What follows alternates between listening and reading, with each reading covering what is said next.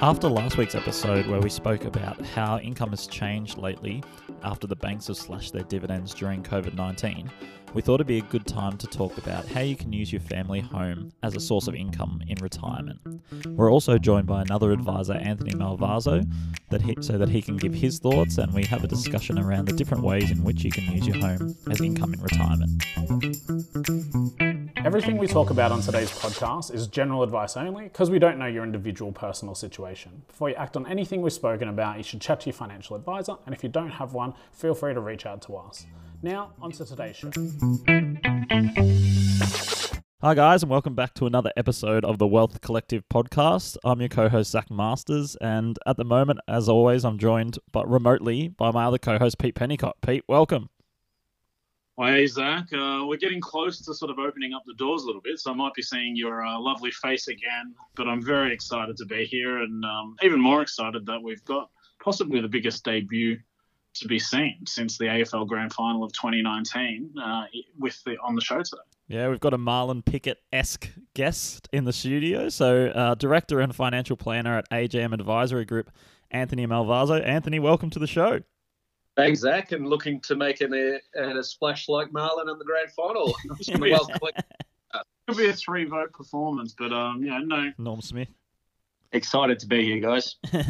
So Pete and I have been discussing for a while potentially getting another advisor on the show. Obviously, we're in the same business, so we're careful of making sure that our opinions are not always sounding the same. So it's good to have another advisor with a wealth of knowledge come onto the show. Do you want to let the listeners know a little bit about your journey as an advisor?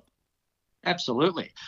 Started with ANZ at 2004 in financial planning for about 10 years, and then moved into the self-employment environment. Gained a wealth of knowledge and experience at the bank, but it was time to spread my wings into self-employment. So it's been a great journey. Been 4 years now, and I run a paraplanning business as well as being an advisor. So this is where I complete statements of advice for numerous advisors. This gives me a great look at different strategies and solutions that advisors provide to different clients. So safe to say you're pretty passionate about the advice industry, given you've got your finger in multiple pies within it. So absolutely. Very good. So what are we going to be covering off? I know last week we sort of had a bit of a deep dive into income and sort of the challenges we're facing at the moment, Zach. So what's the plan for today's show to sort of throw to Anthony here and get his insights? Yeah, so we're going to be following on from that theme of income, and especially income in retirement. So I know it's something we discussed on previous episodes, but because at the moment during COVID-19, big four banks have slashed their dividends, some other businesses may follow. Some retirees may be looking for more income. They might need to source more income, and we're going to focus on today's episode about using your family home as a source of income. So I might kick it over to Anthony first, but what are some of the main options that you see for how people can use their home as income in retirement? There are quite a number of options, and this morning I went on the old Google machine because that's what a lot of Australians do. You know, before they speak to a specialist or an advisor or a. What's Google? I always go to Bing first myself. Yeah, I'm a Yahoo man. Search on the internet, and the first 7 options that came up was, when you retire, you can downsize your principal place of residence and invest the proceeds. Second was you can sell your house and move into a property with a lower value, so you do release some capital from your residential property. The third was to sell your house and move abroad. So that would depend on where you're going, and in the current environment, I wouldn't say that's an option. Number 4 was to sell your home, invest, and live for a reduced rent. So this would be going from a homeowner to a renter. So that's a big decision because, many Australians do like, owning their own home, and especially in retirement when they've worked all their life, selling their home to rent it would be a big decision, but it is an option. Number 5 was to sell your house and move in with the kids. So it really depends on the situation of the kids. I might scratch that one.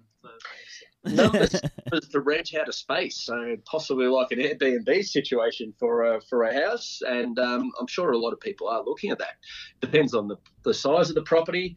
And the seventh and final one was to stay in your home and take out a reverse mortgage, so to tap into some equity. So that was an American site, but it was the first option, and a lot does still ring true to what you can do down here in Australia. So yeah, and I think it's a big emotional decision, and I think a lot of those are definitely decisions people need to work through because.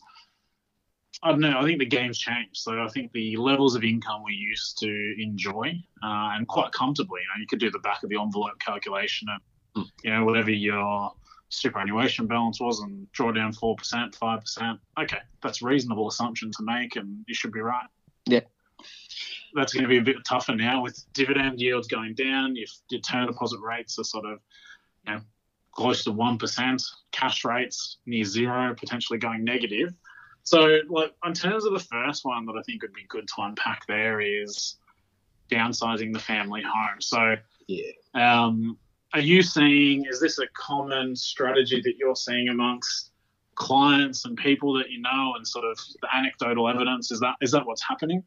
Not currently, but in my final years at the bank, this was quite a popular strategy. I was working in a suburb where it was a demographic where people had sold off paid off their homes, and their home value was nearing the $1 million mark. So they had sizable equity, and they were on a full pension because that was pretty much their full financial position, but it wasn't enough to live on. So the option there was, and a lot were looking to downsize, but.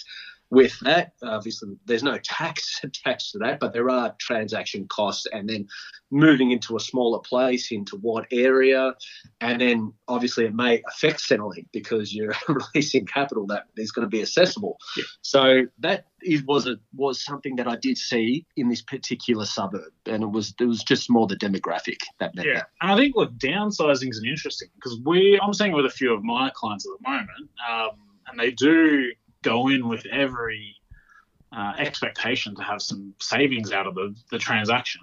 They go, yeah, great, I'm going to sell my property, I'm going to spend 60% of what I sold that one for, even after stamp duty, after all these expenses. And then they start looking, they can't find what they want at that price point, and then lo and behold, we've spent as much, if not more, than what the other houses were. So, you're used to a certain style of home that's going to be in a certain price range, I guess, aren't you? I think where this works is when there's been a big family home with a big family, and it's 4 or 5 bedrooms, and the kids have moved out and married, and commence their own life, and it's just too big of a property. So that's where that would be an option for people in that situation. I think it's almost I like to call it right sizing. So finding a property that's going to feel right for you and fit for purpose. The great thing about this is we've got downsizer contributions available. So can we find some free capital from the transaction? Ideally, if you're part of a couple, if we can find, you can put in up to $300,000 each. Yeah. That's fantastic. Get it into a tax-free environment and grow it again. So that works out quite well. The trick is finding a property that meets that need. And I've got a couple of clients looking at the moment.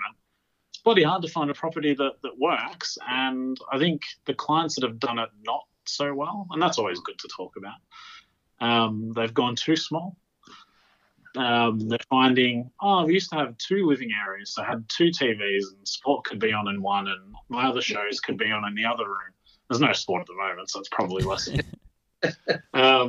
But I think that those things are really think about your lifestyle in retirement because you need to be comfortable that this is probably, you don't want to be transacting on properties multiple times in retirement. Stamp duty is horrible. On $1 million property is 50-something thousand. So we don't want to be constantly relining the pockets of the state government. Yeah. Unless you could do that. And the area. A lot of people are creatures of habit, and they really like the area they're in. And this, with property values of that size, it was not too far from the city. It's what they know. Generally, if you're going to downsize, it's really reduce the size of the property or move further out. Yeah, and I think those tree change, like probably not a sea change, because sea change you're potentially not going to get increasing the value. Oh yeah, you might be sort of spending a bit more moving out to the suburbs that you're familiar with, Zachary, on the down on the Mornington Peninsula. God, board or something. Is it? Yeah, you may not be getting that saving, but I think there might be, post COVID, I think we might be seeing more people comfortable reaching out and going to regional areas of Australia and being happy with that lifestyle, because it's slower feeling. Because my clients that are living in regional Victoria are loving life at the moment, thinking they're not complaining about the impingement to their lifestyle. They're sort of happy with the pace that they're going at. They've got space. Cost of living is low as well. So that all feeds into it. But I think the main thing with downsizing, I think, have the conversation, engage your family in the talk as well, because they're going to be part of your life, hopefully, all going well, if you like them, in retirement. So, I think that's pretty important, and plan for it as well. Don't leave yourself with a property where you've sold your property and then trying to find a house where I've got a client at the moment. We're sitting on cash trying to find a house that's appropriate. Yeah, not so easy to do in the current environment. And also make sure the kids are out of the house, because downsizing and they're still there, that might present some problems. Make sure garage or something.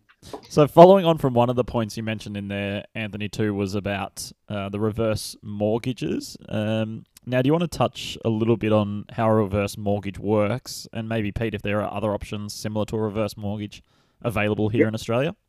Definitely, Zach. Now, this is obviously just general information, but it's generally tapping into equity, so releasing equity that within your home.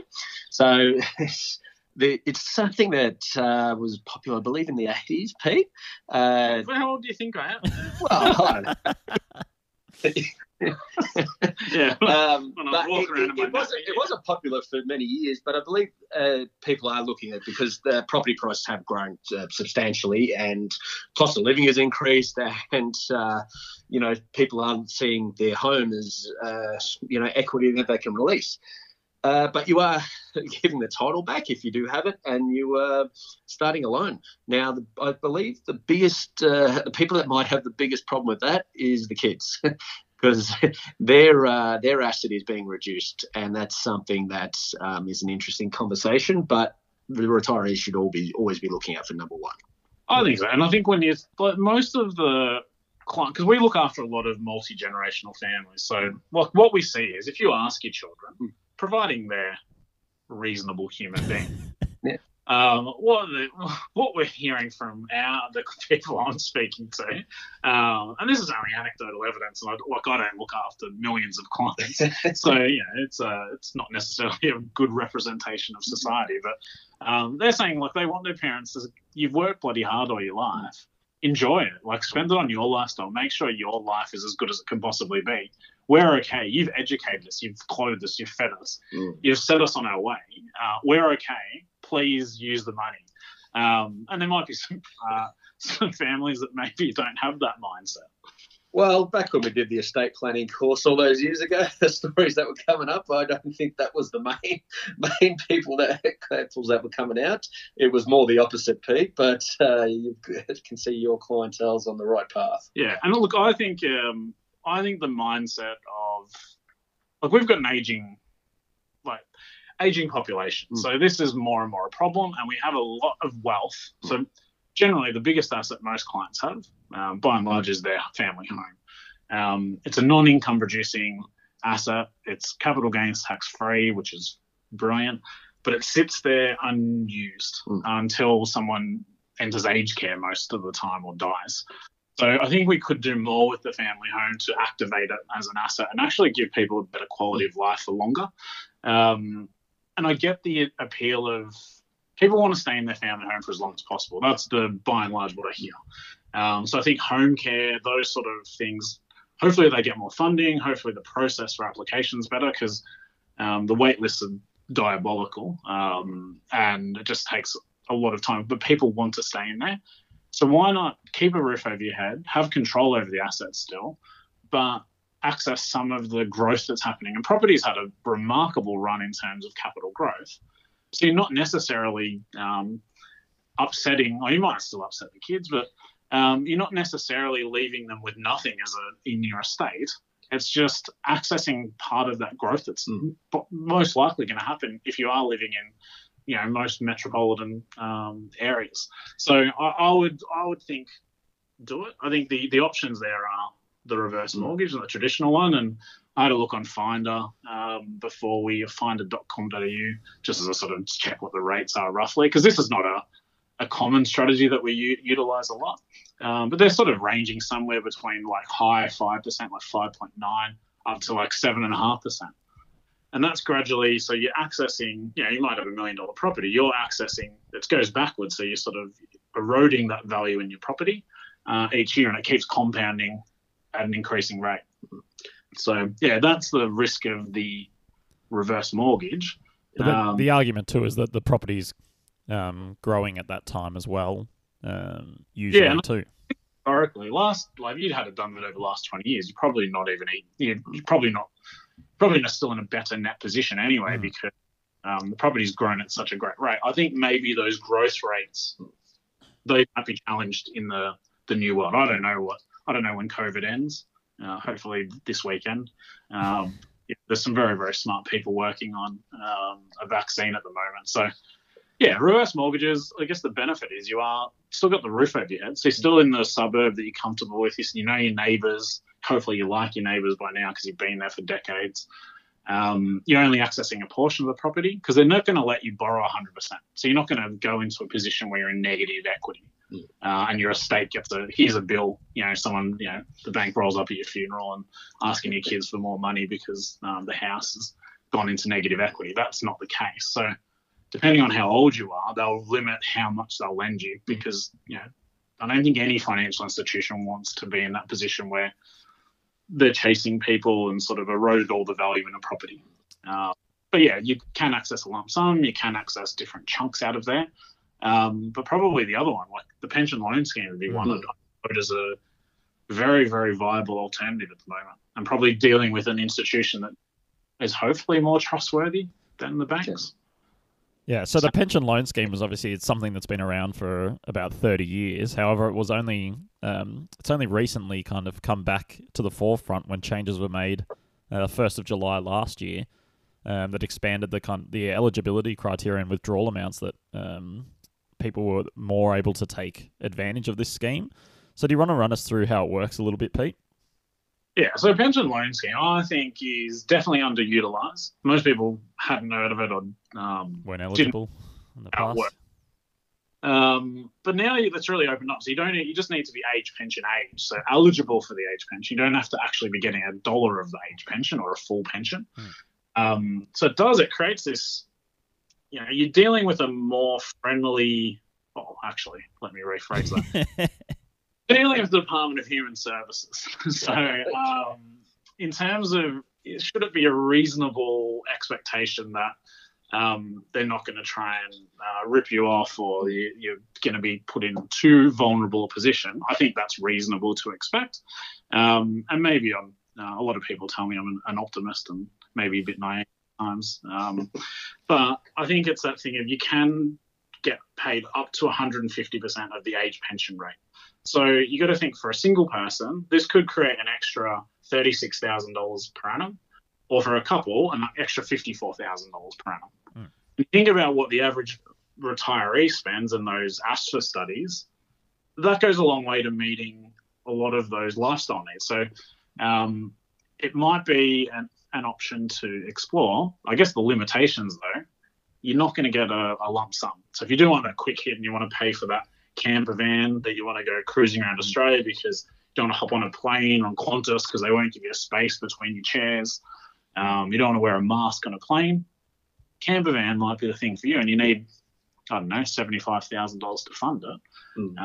Pension loan scheme is probably not going to help you because you can only get paid similar to the way you do when you're on a government entitlement on a fortnightly basis. So in a nutshell, that's how it looks. And then, the interest rate's a bit more friendly than the banks because Department of Human Services is not a for-profit institution. So it's currently 4.5% at the moment. So it used to be 5.25. So yeah, look, it's competitive. I think it's worth exploring and doing that. I don't know. Are you seeing much utilization of this, Anthony, with what you're coming across? Or? I haven't had as of yet. So that's something. That's one that I haven't seen one advisor use, or I haven't come across a client that needs it myself. The reverse mortgage or these situations haven't seen too much, but I'd say with what we've just gone through in the coming years, many people are going to have to look at a variety of options. Yeah. Because the government only does provide so much in a government age pension if a client can provide that. And I think it's going to be hard to know, can we actually rely on that in the future? Is it going to be there? I think people have, there's a lot of campaigning for it. And I just think you want to be self-sufficient if you can possibly afford to do it. Absolutely. And then superannuation balances have taken a hit this year, which does turn into a pension balance. Good diversified portfolio should have weathered the storm, I think so. Yeah, that is where the right advice is. But I think you just each client needs to evaluate all viable solutions and see what the best fit is for them. Yeah, and I think the thing that clients should be looking for, or people or listeners out there too, is that if you are on the age pension and you're making ends meet, but your lifestyle isn't great, you do have this sizable asset sitting there that you've worked hard to pay this asset off. For most people, they're living debt-free in retirement. And it's there that essentially with the pension loan scheme too, you're able to add on a little bit. You can choose the amount that you take, but you could be boosting your income up by a little bit a fortnight, which means a holiday each year, or you're not stressing about paying bills. I know we've done this for one of my clients recently, where it's taken them a few years to get comfortable with the idea of it. But they were, not living the life that they wanted to in retirement, but had this, nearly $1 million house sitting there generating and doing nothing for them. And I know the kids were going, use it. And it was just getting them comfortable with the idea of it. And now they can have extra income coming in each fortnight, which makes things a little bit more comfortable. Yeah, and I think it's a mindset thing, and it does take time, because it's not like we spend our whole lives getting drummed into it. Own your house, the great Australian dream. And I think that still should be the great Australian dream, because I think it's a very powerful thing to own your own home and have that sort of peace of mind knowing, regardless of what happens, I've got a roof over my head. That's very, very good from a financial security and peace of mind perspective. But I think that the next iteration of that might be activating that asset and utilizing the growth that you've experienced over the decades of living in there and putting it to work. So, they're definitely options, because they give you the ability to stay in it. I think the next phase is going, well, hang on, what if it's not the right house? Let's talk about that, because I know I'm experiencing that for different reasons at the moment, where I've sort of bought a beautiful property and not really suitable for 2 kids and 2 dogs. Similar things, as you go through different phases of life, your property needs change. So a lot of people might have had a family home and built up because they needed more space. The kids are crazy. They need a parents' retreat upstairs with a bedroom and hopefully an ensuite up there, because you don't want to be sharing a bathroom with teenagers, I imagine. So you need a bit more space. But then you go, hang on, can you get up and down these stairs in your 70s, in your 80s, in your 90s? I think those things get challenged, and then it might be the decision that a sale of the property is the best idea. I don't know. What would you be thinking of doing with those proceeds, Anthony? Like if you did if it was the right decision to sell the property, could there be a way to utilize that cash that you get? Like what do you think you'd be doing with it? Well, first things first, you need to work out how much you need each year. And what your life expectancy is, and work around those numbers. From there, I mean, the superannuation industry does offer its tax advantages and Centrelink benefits, but there is also, annuities, which can provide a guaranteed income return. Yeah. Obviously, you can keep it in the bank, but in the current interest rate and with no growth, that is not probably a long-term option. Yeah.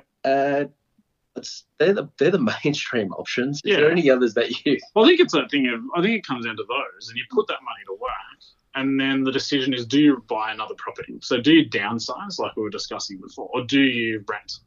So the rental option gives you a hell of a lot more liquid assets. So you're probably going to have more flexibility. You're going to be able to put more money in investments. That's a double-edged sword. That brings centrally problems. Yeah, so you've got accessible assets. So you've got to go, well, am I a self-funded retiree, or am I relying on a part pension or a full pension? And then you're also at the mercy of a landlord as well in that scenario. Yeah, and that's the big one. Of that, when we were talking before about security and peace of mind, I know from experience of renting, the benefits are it's flexible, but yeah, in terms of knowing you're going to be there for years and years and years until a lot of people have the aim of going, I want to be carted out of my home in a pine box or some people Hessian bag, depending on. But yeah, if you do want that, if that appeals to you and you want that certainty, then you need to go and find another property. And I think you need to sort of get on real estate or domain before you make the decision to sell, and have a real hard think about what's going to be right for you, and think about your future needs in mind of going, what if I'm in a wheelchair? What if I'm less mobile? What does the shower situation look like? Because these are common things that my clients experience where we have to do significant upgrades to especially bathrooms because they're not purpose-built for when you get older. Yeah, and I think one of the this kind of feeds into what we'll talk about next of the dangers associated with it. But the last thing you want to be doing in your later years is obviously packing up and moving house several times, and that's where I see one of the big risks for downsizing and renting. But what are some of the other risks you see with the strategies we talked about? So like a reverse mortgage and things like that. Are there dangers that people should be aware of? Well, yeah, you're taking out a line of credit on your home, and what is the flow and effect of that? And Pete did allude to before that there are limits, but you need to establish what is that and how is that repaid and what's the effect of that. Yeah, you're inviting other stakeholders into your assets, and that's you lose a bit of control. So you lose flexibility because when you want to go sell your property, and you might need to sell it because one of you need to move into aged care, or you might not want to live there anymore, or something changes and it's no longer appropriate.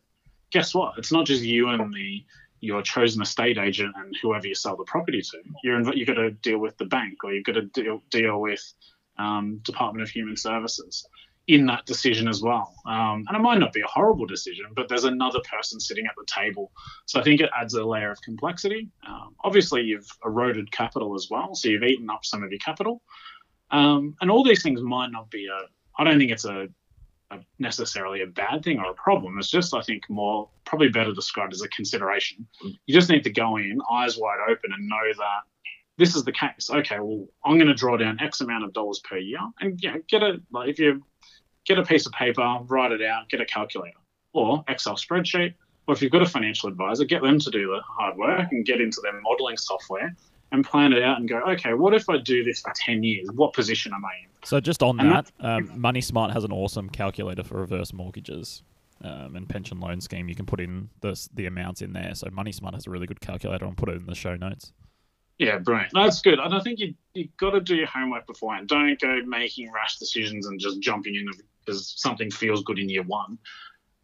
Calculate it out because you're going to be around for a while, hopefully, in most cases. So you want to make sure you're making the right decision for the long term. But look, I think people, I don't know, life is for living. So I'm all about have an awesome lifestyle. Don't burn your money so quickly that you're sort of 10 years into retirement, you're done. Retirement's generally decades and decades long now. So for a lot of sort of the clients we're seeing, they're 65, 75, still highly, highly active. They're doing a lot of things. They're able to spend money, and I think you should get it back in the economy. If not now, there's never been a better time to get out there and spend money. So absolutely. One danger on not so much reverse mortgage, but downsizing and moving is you'd want to do your homework on location of not just where you want to live, just what's the infrastructure like.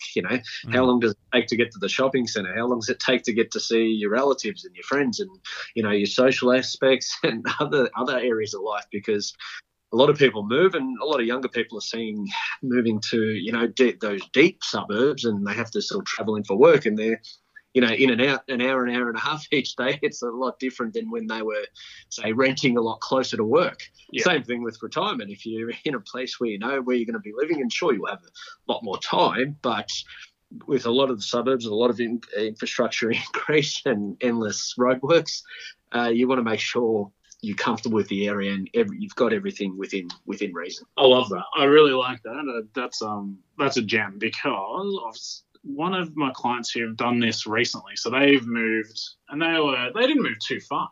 They just moved into a different type of property. So they had like a big family home, double-story one. Kids have all grown up, moved on. So they moved into, for the Victorian listeners, so they're in like the St Kilda area now. This like really nice apartment, a lot of space, or a lot of space relative to apartments, not like their old family home. What I didn't realise is how much they appreciated going out in their backyard in the old place. Now they have no backyard and the balcony's quite small. So that's something that's like starting to grate on them already. Like they're 9 months into that home. Wow. So we're probably going to need to make a move at some point again, which wasn't the original plan, because just didn't get a full appreciation for the things you did enjoy at home. So I think you've really got to think long and hard about, okay, we're going to be spending all this time together. Make sure there's breakout spaces for both of you. And if it's just yourself, fine. Just make sure you've got spaces that you're going to be able to enjoy. And if you're part of a couple, breakout space is very important. We all love spouses. All of our spouses get on our nerves, and we've never known that more since February this year. So you're starting to feel like the properties never have felt smaller, I'm sure. So I think what would be a good thing to try, I know some of my clients have done this, is go and rent a property on a short-term lease, maybe for a month or 2 months, in an area you think you're quite interested in, so you can get absorbed in. Don't do like a weekend or something. You're not going to feel the suburb. Do that, test it out, hop on the tram. Have you got the infrastructure around you? See how far the hospitals are, like those care considerations. What things do you enjoy doing? I like a cafe culture. I like going out to eat. Are the amenities that I like there? How noisy is it? That's another one that's funny. Crime rate. Yeah. And type of properties as well, because I think... especially if you're moving from a house to an apartment. Yeah, well, I thought I'm living in an apartment now, and I thought, oh, this makes sense. And there's things that annoy you, like how do you get your groceries upstairs? Okay. Well, they used to get brought up in the lift, but you can't do that during COVID. So like all these things, I think the more research, more groundwork you can put in. Speak to other people who are a little bit more advanced than you, like an older vintage. Maybe they've been through this before. And depending on the situation, these are things you can prepare for 10, 15 years prior. You could be, look at an investment property and have plans for that to be the retirement asset. So it's never too early to plan. No, it's never too early. It can be too late. I think you're right. Like the sooner you can start, the better, because too often people do it on the fly. And capacity becomes an issue. You might lose the ability to make really good decisions.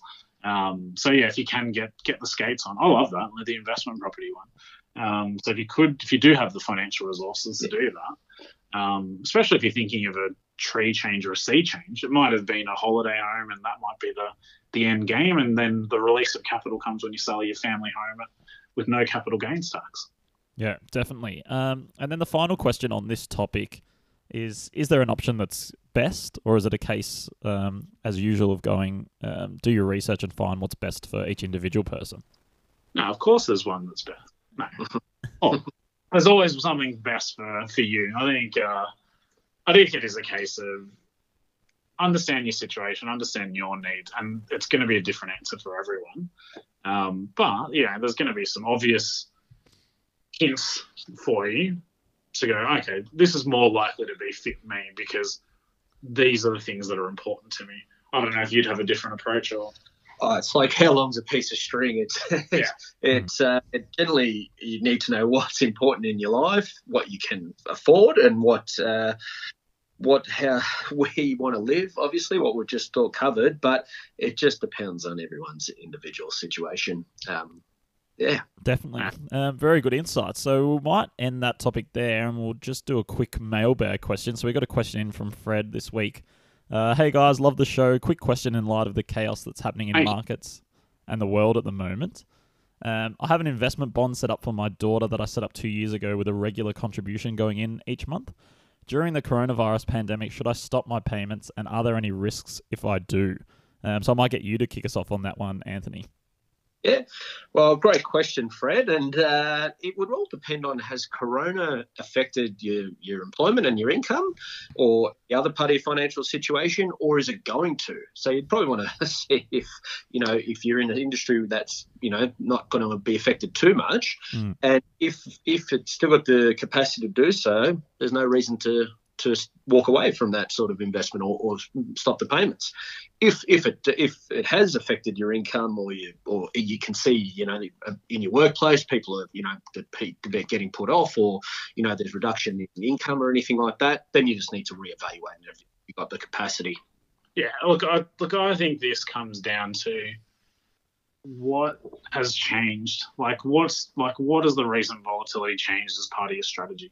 If you went into this expecting getting the 10 years of and getting to that tax-free period without volatility, I don't know who was speaking to you to help you get this investment bond, but they should have been warning you that volatility is a normal part of investing. So unless something that Anthony mentioned happened, that your financial circumstances have changed completely, so the plan is no longer relevant. But yeah, obviously this is general advice. So generally speaking, we're not telling clients to stop regular savings plans into any investment vehicle, let alone investment bond, because this is actually a time you should be leaning into it, if anything, because you want to be buying when other people are panicking and making dumb financial decisions.